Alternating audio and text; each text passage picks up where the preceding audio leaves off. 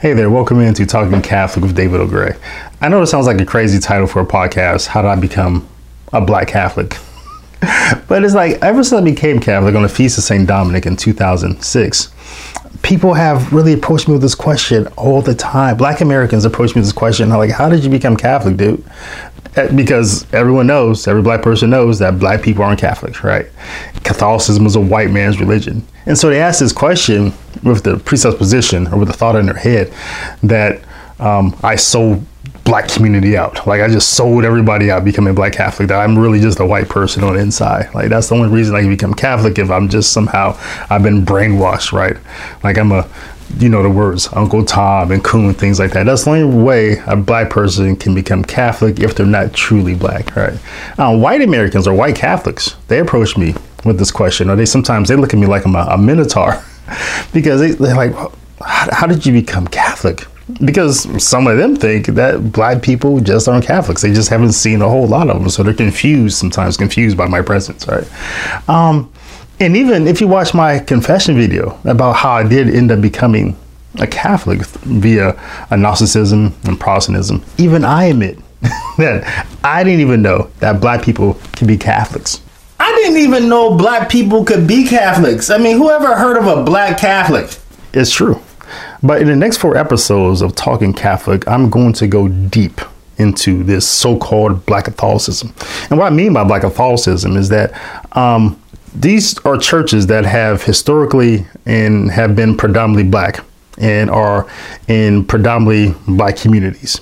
These church communities over the past 500 years have been abandoned, led astray, run amok, ignored, undermined, and left for dead for 500 years by popes, archbishops, bishops, even black archbishops such as Wilton Gregory, formerly of Atlanta, now Washington, D.C. They've been undermined, and it's been really just a theological assassination attempt. And it's been a theological assassination attempt that's had consequences. Primarily that black Catholics do not look very dissimilar, or they look sometimes nearly identical to black Protestants. They don't look like set apart people. And that's a consequence of them being abandoned, of this theological assassination attempt.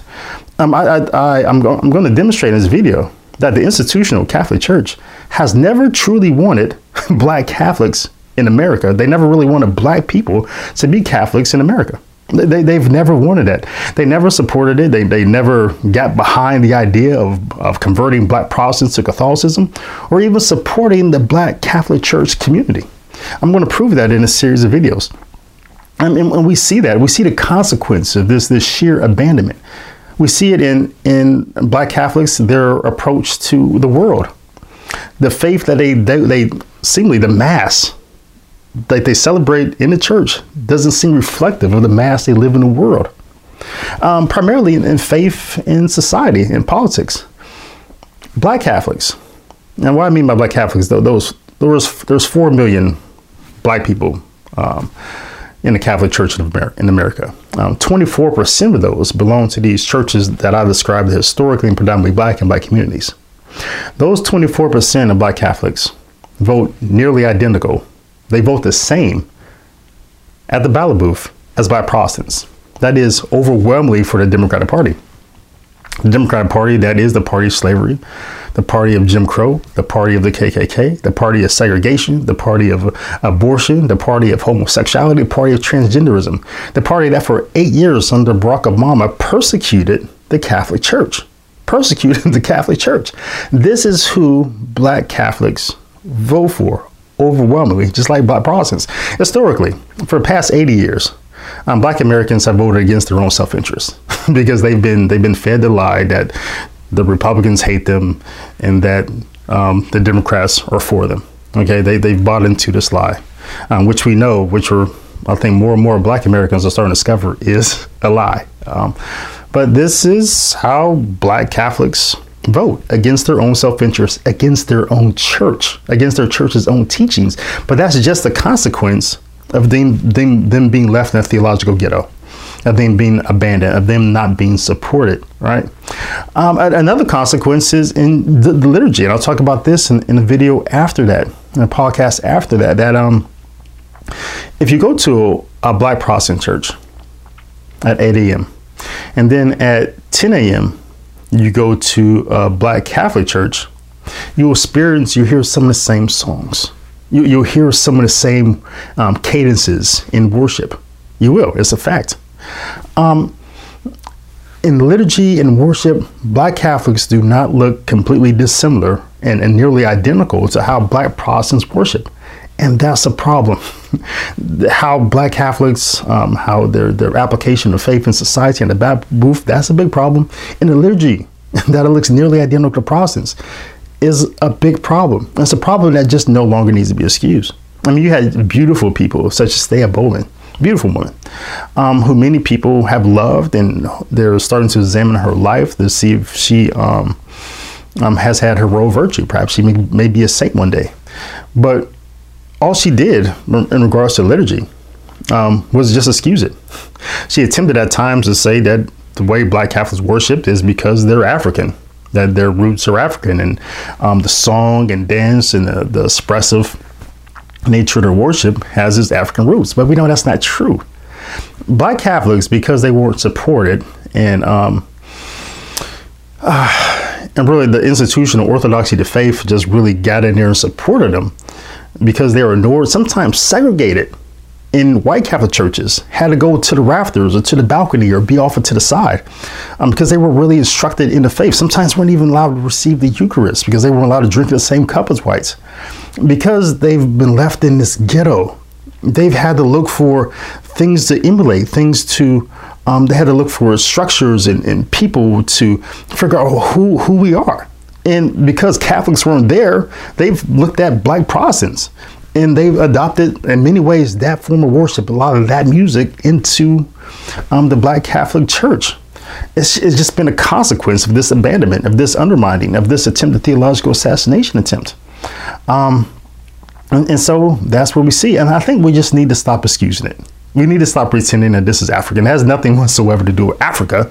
And the Black Catholic worship has everything to do with mimicking Black Protestants. That's where it comes from. And we have to stop excusing it. We just need to correct it. So those are some things I'm going to be talking about in this series on so-called Black Catholicism. And a lot of people aren't going to like these videos. They're going to make a lot of people upset. I understand it.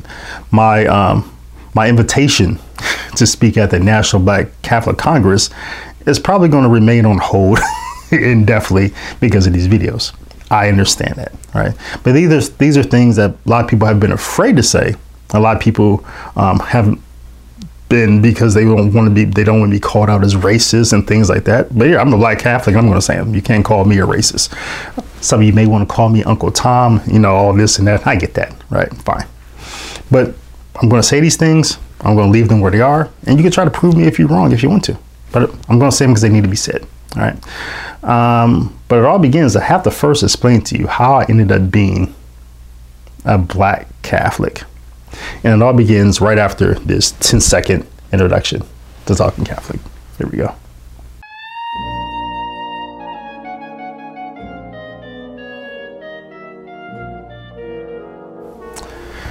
I have a secret to tell you. I had to learn over a course of about 10 years how to be Black. That is, culturally Black. My mother didn't raise me to be Black, culturally Black. She didn't even raise me to be a Christian. She was just raising a son who she loved. My biological father, Oscar, my mother didn't marry. Right, but my mother did marry my stepfather, Roy, when I think I was about 7. Okay. But by the time I was 9, Roy had figured me out, right? He had a stepson who wasn't Black, wasn't culturally Black. And it didn't help that Roy himself, he didn't live in a Black neighborhood. He had started making money and he lived in the suburbs, I think, for a long time. I think we were only Black people on our street that owned a house. All my friends were white, right? All of them. And the girls who I liked in school were all white. You know, they had names like, you know, Becky and Beth Ann and Martha. There was a couple exceptions, right? There was Sonia and there was Dee Dee, who I loved. But other than that, that was the situation which we lived in. But I think Roy thought I was becoming culturally white. So he decided to fix me, right? I remember him coming into my room one day, and this is the first day he decided, this is the first day of his project to fix me, to make me culturally black, right? So he comes into my room, and on a wall I had a picture of the Fonz from Happy Days, right? And so he asked me, he said, why do you have that picture on the wall? And I said, it was the Fonz. I think he's cool. And so Roy's answer to that, you know, the question he asked me, he said, this is a trick question. It caught me completely off guard. I didn't know what to do with it. He said, who's more like animals? White people or black people? And this is a trick question because we had just got done watching the Planet of the Apes. And Roy had told me that Planet of the Apes is a metaphor of white people being afraid of black people taking over. So, okay, so I thought, well, monkeys or animals, that was in the Planet of the Apes. So I'm thinking, okay, the right answer is black people are more like animals because of the metaphor. And so, wrong answer. And so what Roy had said, he said, no, white people are more like animals because when they get wet, they smell like dogs. Which, again, news to me.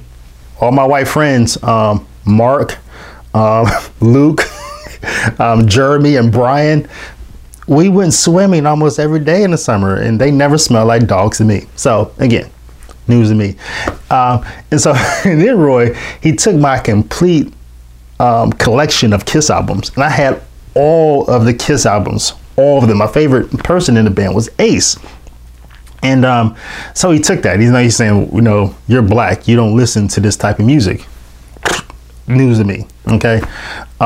So and what else was in his project? Oh, so we started hanging out. He started taking me on weekends. We started hanging out with his friends from where he grew up in the hood, right? And he'd take me over there so I could hang out with his kids' friends, so I could figure out how to be black, be culturally black. And he put me on a football team. Rather than put me on a football team in our neighborhood, he put me a football team on the west side, where all the black kids played on the football team, the Little Browns, the Warren Little Browns. So I played on that team. So this was his project, and it worked. It worked. I became brainwashed, or it worked. Whatever you say, it worked. Let's just call it brainwashing. All right. I became to believe that it was very important for me to be culturally black, to do black things, to act. Here goes the air quotes. I hate air quotes, but act black, right? And so I became pretty good at it. I think in 11th grade, I even switched high schools. My high school I went to at the time, at the 10th grade, was predominantly white. But 11th grade, you know, I wanted to be around more black people. So I went to high school on the west side, which was predominantly black, because I wanted to be around black people, you know, figure this thing out. And ended up going to a university that was predominantly black, very predominantly black. I think I've probably only seen maybe one or two white people that went to school there the whole time. And like I said, I think I became very good at looking black. I did. Ended up marrying a mostly black woman, had black kids. Became like Roy in a sense. We raised our daughters in a very white town, and so you know, so the cycle continues. But there was a moment when I first arrived at the university I went to for undergraduate. A predominantly black university, like I said, where God gave me a grace. He gave me a paradox that could have changed the course of my life if I had received it. We arrived on campus. I started school in the spring quarter of 1992. And when we arrived on campus, I think there were only maybe 10 people who were starting school in the spring quarter.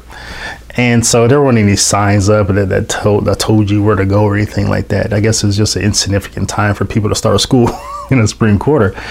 And so we didn't know where to go. So this is my biological father, Oscar. So, I'm in this truck and we see a kid, and Dad asked him, he said, "Hey, do you know where we're supposed to go for freshman orientation?" And the kid said, yeah, I'll show you the way.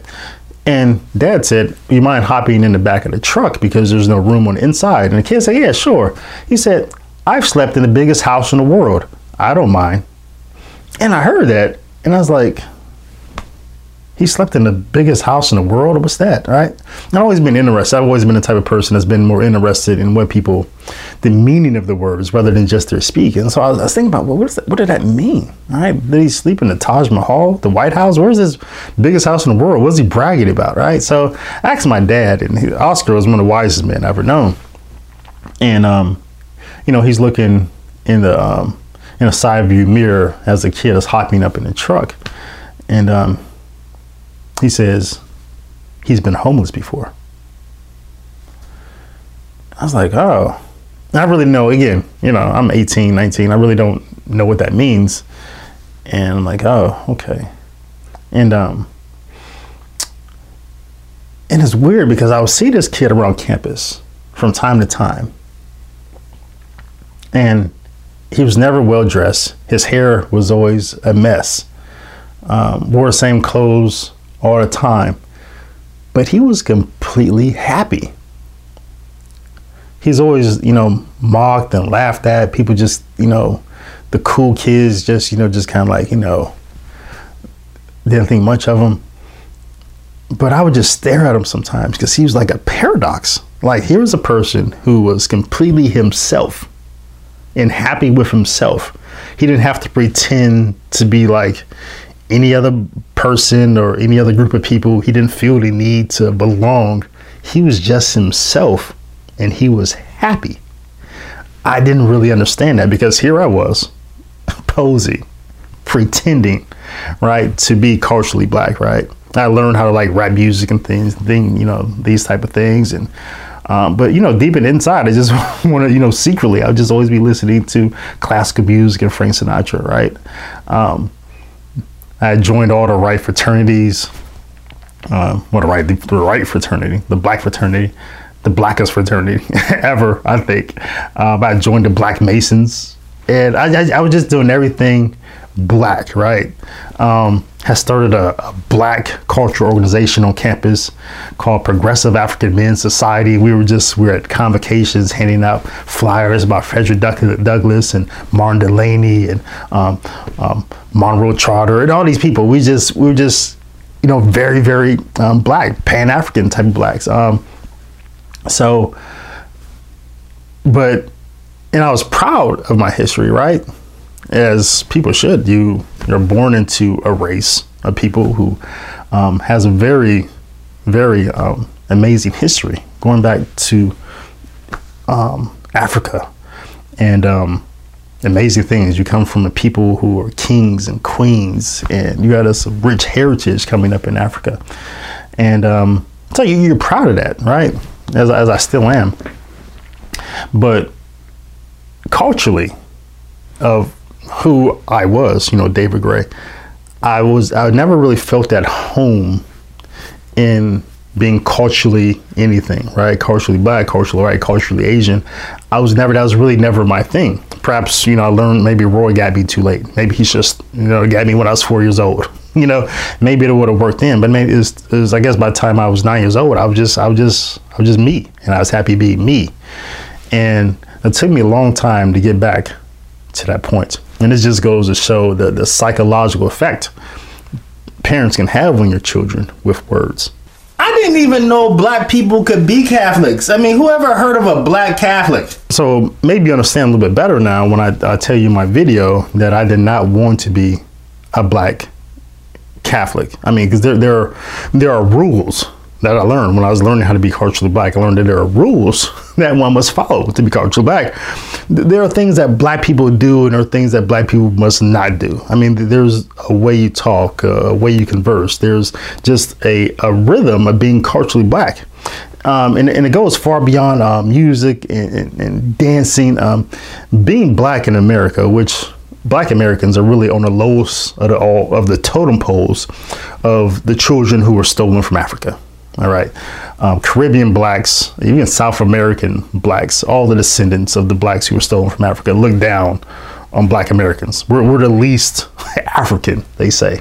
We're the lowest people on the totem pole, but also we're the most privileged. But being the most privileged of them all in their ethos and praxis, there's a certain way to be black in America. There just is a certain way to be black. There's, like I said, there's things that you don't do and things you must not ever do. Two of those things, black Americans, as being black in America, culturally, you must never vote for Republicans. All right, that's been the rule for the last 80 or so years.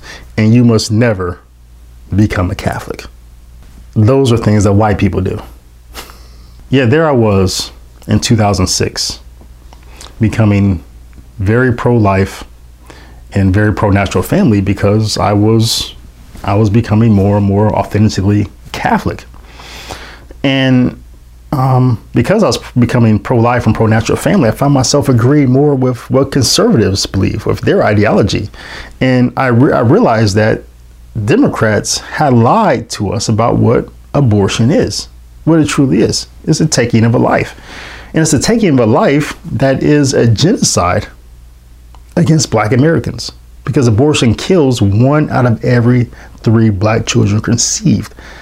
In some cities, it's 50%, over 50% in some cities. It's truly a genocide, but we're being lied to. We weren't being told what it is. And so because I was becoming pro-life and pro-natural family, and I realized that the Democrats were wrong about abortion, that they were hiding it, that we've been lied to about what abortion is, I began to think, well, what else are liberals lying about? What else have we been lied to about? So I began digging deeper to see what else they were hiding. And I realized that liberals, they had lied to us about what the war on crime was really about. 1 out of 3 black men were being sent to prison at some point in their life. 33% of black males were being put in prison. Again, this could be compared to genocide. They had lied to us about what, the thing in the black community is that, the Democrats help black people because they're for welfare. And I learned that welfare actually doesn't help. Food stamps doesn't help. They had told black women, the Democrats, that if you don't get married, but if you have more children, you'll get more welfare and food stamps. And this had left a situation where 75% of black children were being raised by a single mother. And black women, because of this, were now in a cycle. We're now in a trap. We're now in a plantation of economic welfare slavery. I looked at all those cities that were being run by Democrats, and all I saw was failing schools. Schools being run by Democrats have the highest illiteracy rates for black Americans. It's like another plantation. Because on a plantation, black people weren't allowed to read. You had high literacy because of that. This was just another plantation school system that the Democrats were running. Black men and black women were being homosexualized by the liberal media and the liberal Hollywood, while at the same time HIV rates were just rising in the black community, becoming an epidemic. I realized that the Democrats, it is sad that all they were doing to black Americans is the same thing that they've always been about, was killing us, lynching us, just killing us off in every conceivable way that they possibly could find to kill us off. That there was a war against black Americans being led by Democrats, and these Democrats had recruited the Black Protestant Church to cooperate in this war to kill their own people. And I didn't realize at the time, I didn't realize yet how the Black Catholic Church had also been drafted into this war.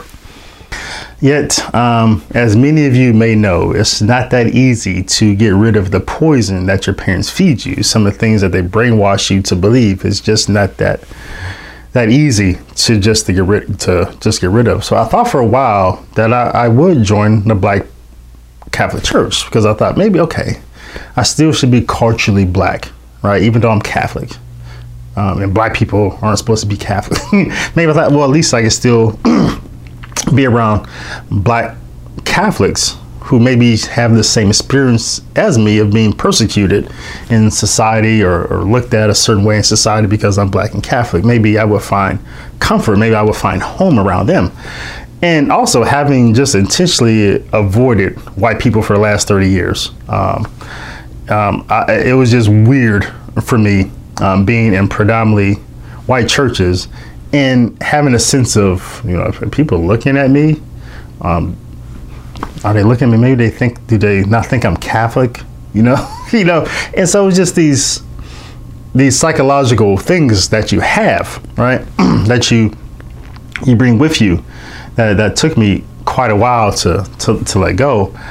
So one time I remember my first time going to a Black Catholic church. I took my daughters with me. I think I had two of them with me at this mass at St. Benedict the Moor in Dayton, Ohio. So I said, okay, let me try a Black Catholic church to see if I feel more at home around people who are culturally like I was pretending to be, right? And so I remember during a homily, I had left. I went to the bathroom because I had to go to the bathroom. And if you're going to go to the bathroom during Mass, it's probably the best time, just because there's not any prayers or confessions taking place during a homily, right? Homily is an important feature of the Mass. It belongs to the Mass. But there aren't any prayers or confessions going on during that time. It's typically what the priest has to say rather than what the church has called you to say and confess. So if you're going to go to the bathroom, that's typically the best time to go. So I go.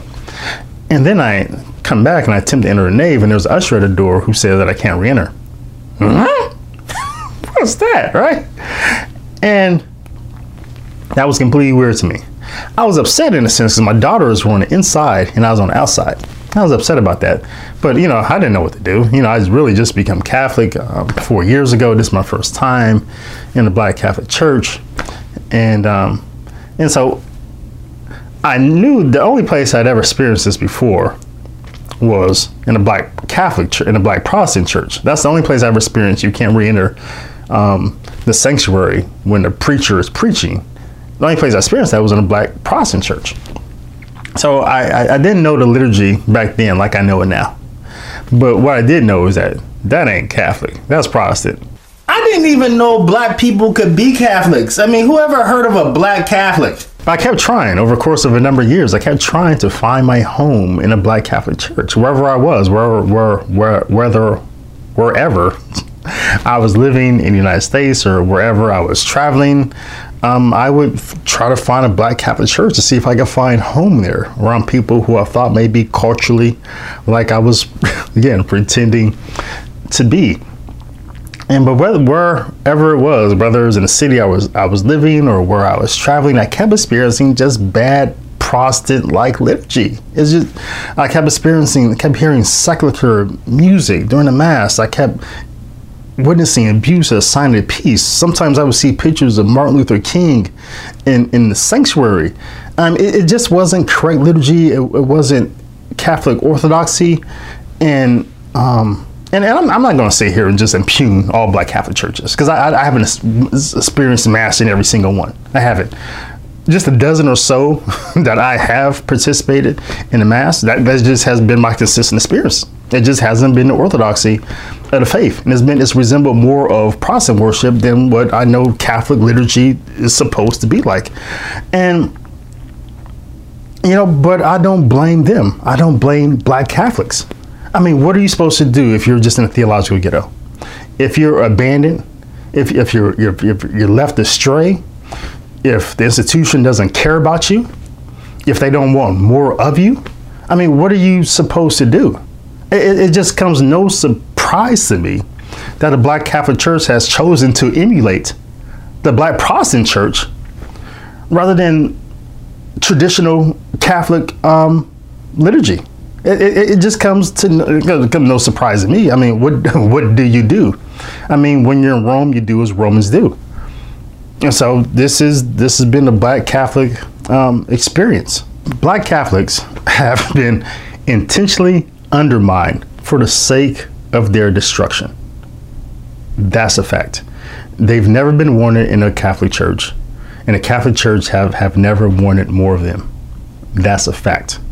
And these liturgy, as been my experience, has been one of the consequences, right? I mean, for example, if you're a Black Protestant, right, and you're thinking about becoming Catholic, and you go to a Black Catholic church, and you experience a worship that is pretty similar to what you've experienced back in your Protestant church, you hear the same music. I mean, the only really thing that's different is maybe a shorter sermon, maybe, in the Eucharist. But you don't know what that is. I mean, what is so different? What is so set apart? What is so unique about the Black Catholic Church that a Black Protestant would thinking, hey, this is different. This is holy.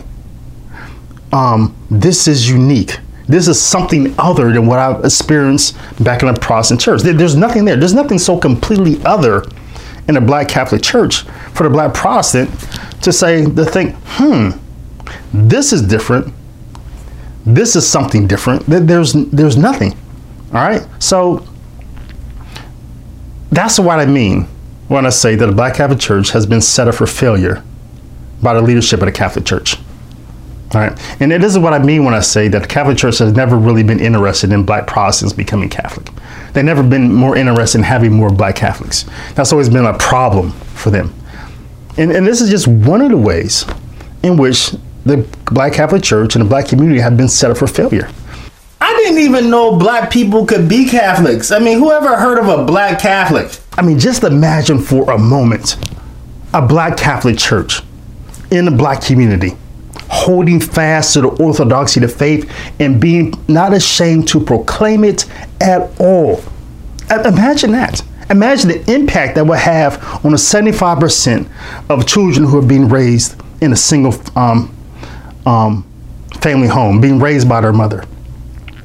Imagine a community that was being led by the Catholic Church and was teaching about the sanctity and dignity of human marriage, that there's no sex outside of marriage.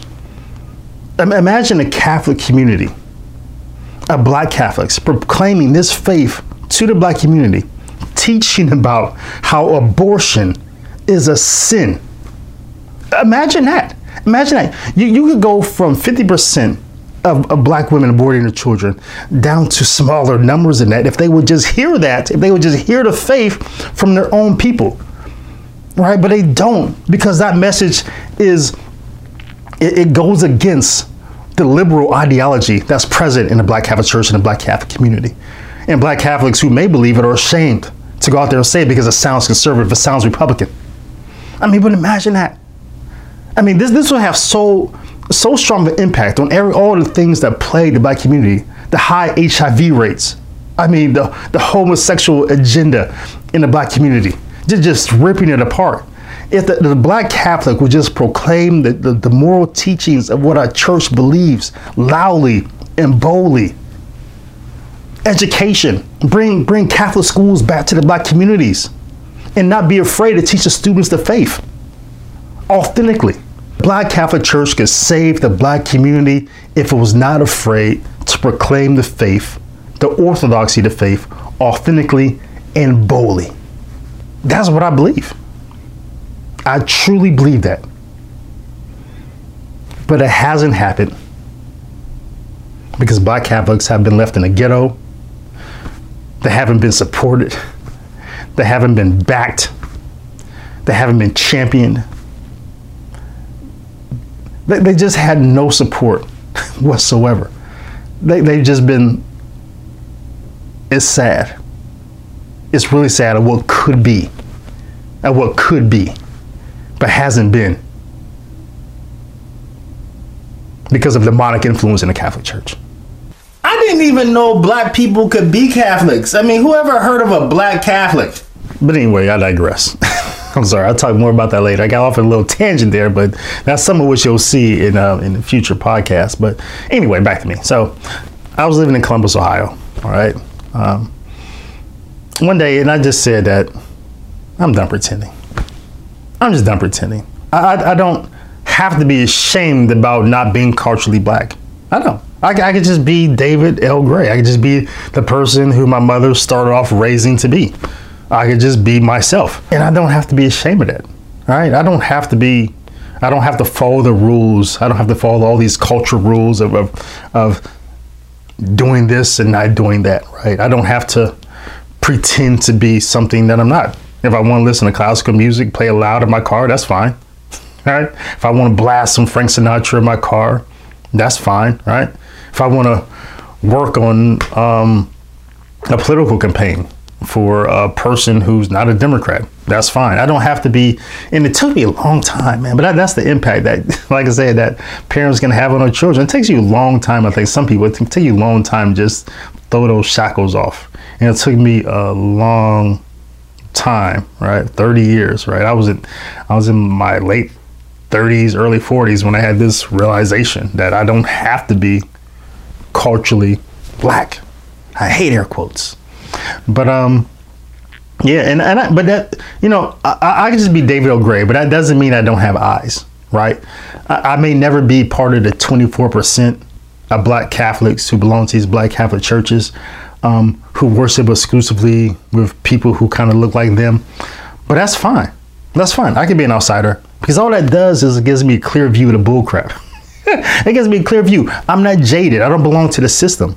I can see now clearly what black Catholics have had to endure, the bull crap that they had to endure for the past 500 years from the institutional Catholic Church, by their popes, their bishops, their priests, and it's not right.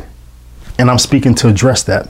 I didn't even know black people could be Catholics. I mean, who ever heard of a black Catholic? Anyway, but I'll be talking in the next podcast about how the popes and bishops started a war against black Catholics that has been going on now for 500 years. So stay tuned for that podcast. But until then, until next time, blessings and shalom to you and to yours.